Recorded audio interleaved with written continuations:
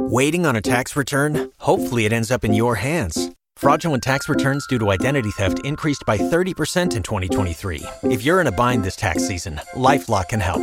Our U.S.-based restoration specialists are experts dedicated to helping solve your identity theft issues. And all LifeLock plans are backed by the $1 Million Protection Package. So we'll reimburse you up to the limits of your plan if you lose money due to identity theft.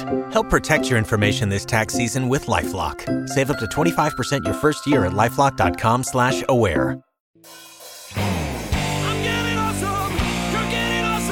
Hey guys, it's an AwesomeCast mini check-in here. Mike Sorg at Sorgatron on the Twitter. Check out everything at AwesomeCast.net. Actually, two stories today that very much kind of connect together. The ongoing battle with Office 365 has been expanding out to so many formats, and of course, iWork, the kind of Apple version of that with Pages, Numbers, and Keynote.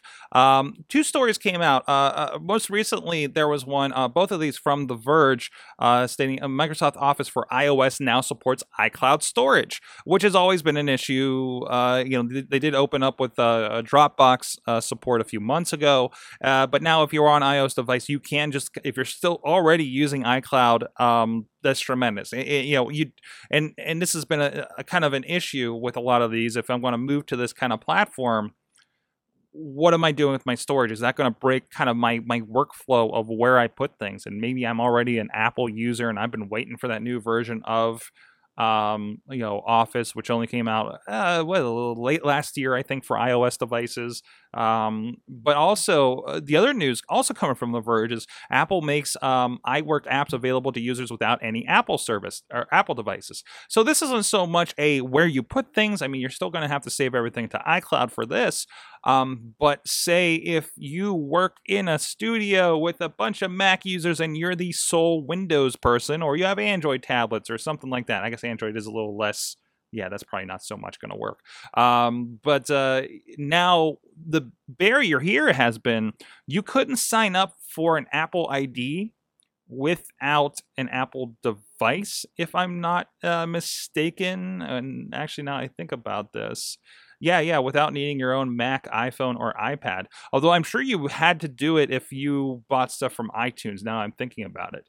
But I guess you don't even need to do that. You can just create through, you can just create through the site, through iCloud.com from the looks of things. And it does, when you sign up to use iWork for iCloud, apps get 1 gigabyte of free storage, and of course we get free 5 gigabytes of free storage when we have like an iPhone or something for those devices, which is plenty if you're just doing documents. It has to be, right?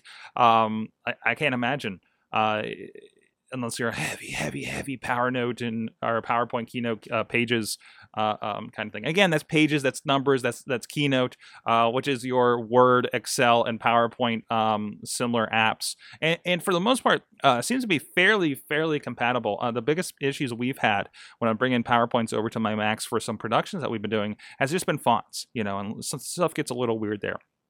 So if you've been holding out, if you're on Windows and you want to see what the other half is like, and these are the web versions of iWork. These are in browser, and I think still technically, I just had my iCloud up for the last show.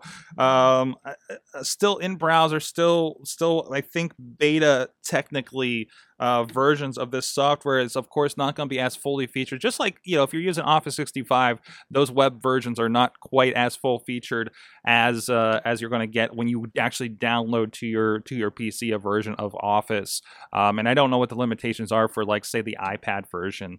But yeah, go check it out, iCloud.com, and it looks like you can get in there without much issue there. And it's kind of nice. It is kind of nice if you're living in that ecosystem. So much choice now. You can do your documents anywhere. We'll maybe talk about this. So many other things. We're live.awesomecast.net every Tuesday night at between 6:30 and 7 p.m. Eastern time. You can join us in a live chat room. Let us know what your awesome thing of the week is, be it a story, software, social media, or a gadget.